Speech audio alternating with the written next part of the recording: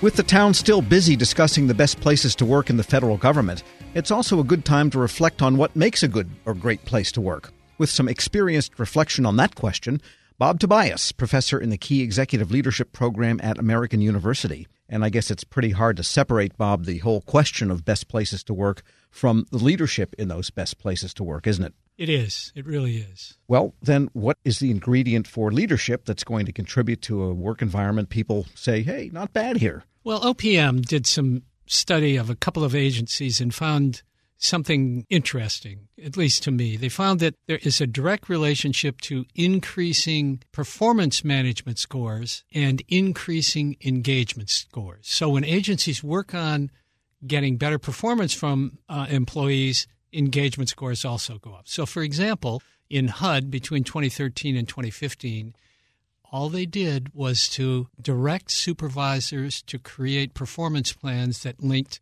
to the mission of HUD. And over 2 years, their performance scores increased by 9%, but their engagement scores also increased by 9%. And then with federal occupational health between 2015 and 2019, they linked individual scores to mission, but they also said, supervisors, what you need to do is coach those you lead. And over that 4-year period, performance scores increased 37%, engagement scores increased by 37%. So think, Tom, what it would be like if supervisors were actually trained on coaching those they lead. In those two cases, they were just directed, and the supervisors were directed and they responded. But think what it would be like if they were trained in how to create a trusting environment and so forth. Those scores, both in performance and engagement, I believe would go up quite dramatically across the government. If you look at this question holistically and up into the performance of the mission delivery, I guess people like working in organizations that are high performing. Say you work in the retail industry. And if the place you're working is shutting down all the stores and liquidating everything, probably it's not a place you're going to feel great about working. Whereas if the performance on mission, and then we can back this up to what leadership has to do there, but if you are in a place that is high performing in the view of the public, in the view of the constituents, that's a really important ingredient to start with, sounds like. It is. And more importantly, 80% of the people who come to the federal government come because they want to be involved in something larger than themselves.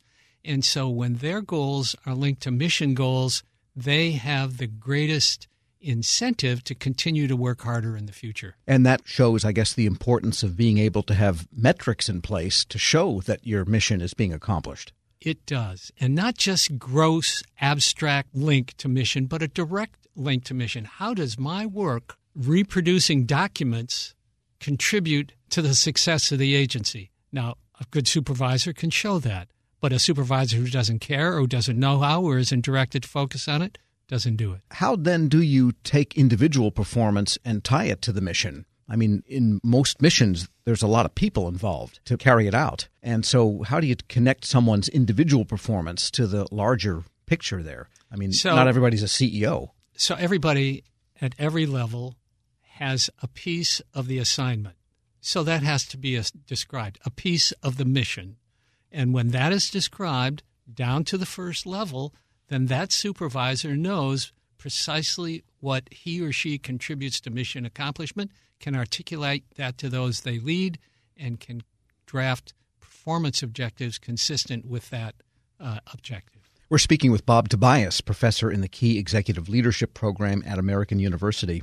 There's a corny and probably apocryphal story, but you've heard it. You've probably used it in classes. We've all used it, about the janitor at NASA in the 60s. And the president ostensibly asked, what's your job here? And he says, I'm helping put a man on the moon. His job on the surface was cleaning the floors, but he saw himself in terms of helping the ultimate mission there. That's kind of what we're talking about a little bit, isn't it? It is what we're talking about. And that's the first step, linking my work to the mission of the agency. But the second part of that is a supervisor who understands that responsibility, a supervisor who has the skills to coach someone who isn't performing, a supervisor who can extract the collective intelligence from a knowledge worker group, who can create a learning environment. Now, those are all developmental skills where that can be provided, but they're not provided in the federal government.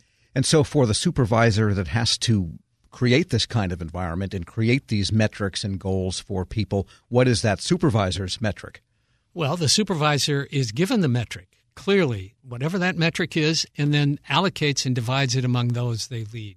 So it requires a waterfall effect of the person at the top describing what the goals and objectives of the organization are, flowing right down to the first level supervisor. When that's done, I know as a follower what I'm supposed to do to contribute to mission accomplishment. And one of the mistakes I guess agencies make in elevating people to management is taking people that are really good at a professional or technical function and then elevating them to management or leadership, A, if they're not suited for it temperamentally or in terms of talent, or B, if they are, but they don't get the training that they need and education they need on how to manage and lead. Exactly. I can be an individual performer, but when I'm a leader, I have to be we, not I. And if I can be we, that's what we're talking about. If I can work with you to identify how you're linked to mission goals, if I can coach you, if I can learn with you, we can knock it out of the park. Now, in the Key Executive Leadership Program, there is the idea of leaders as having kindness. And on the surface, I guess that sounds like a fuzzy kind of amorphous, nice to have, kumbaya type of quality. But in reality, it's kind of an important concept that can be used in an applied way for developing people that in a way that helps the mission.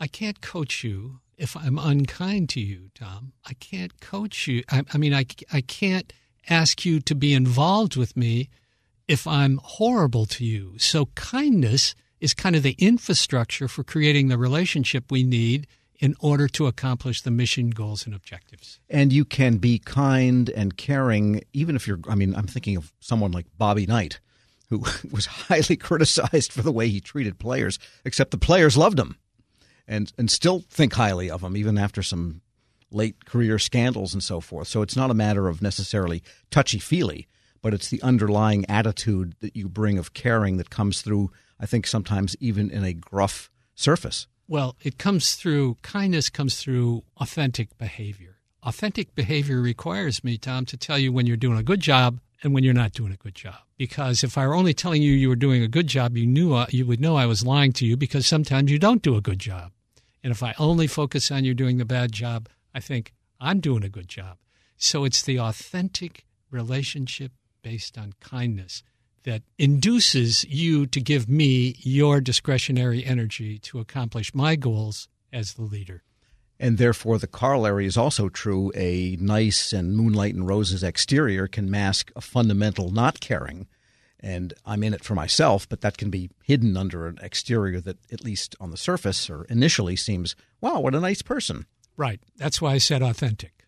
All right. So authenticity, caring, anything else we need to know about getting the right kind of leadership? It's not only getting the right kind of person who's predisposed to this, but giving them the added skills necessary to create these relationships. We all have issues creating relationships. Some of us can create it with some people and not with others. Some of us have barriers to creating relationships. It's through development that we discover what we need to do to enhance our ability to create relationships in the workplace. Bob Tobias is a professor in the Key Executive Leadership Program at American University. As always, thanks so much. Thank you, Tom. We'll post this interview at federalnewsnetwork.com/Federal Drive. Subscribe to the Federal Drive at Apple Podcasts or Podcast One. Want more ways to show your good side to the world? Donate plasma at a Grifols Center and join thousands of donors who are helping to save lives. Receive up to $1,000 your first month. Learn more at grifolsplasma.com.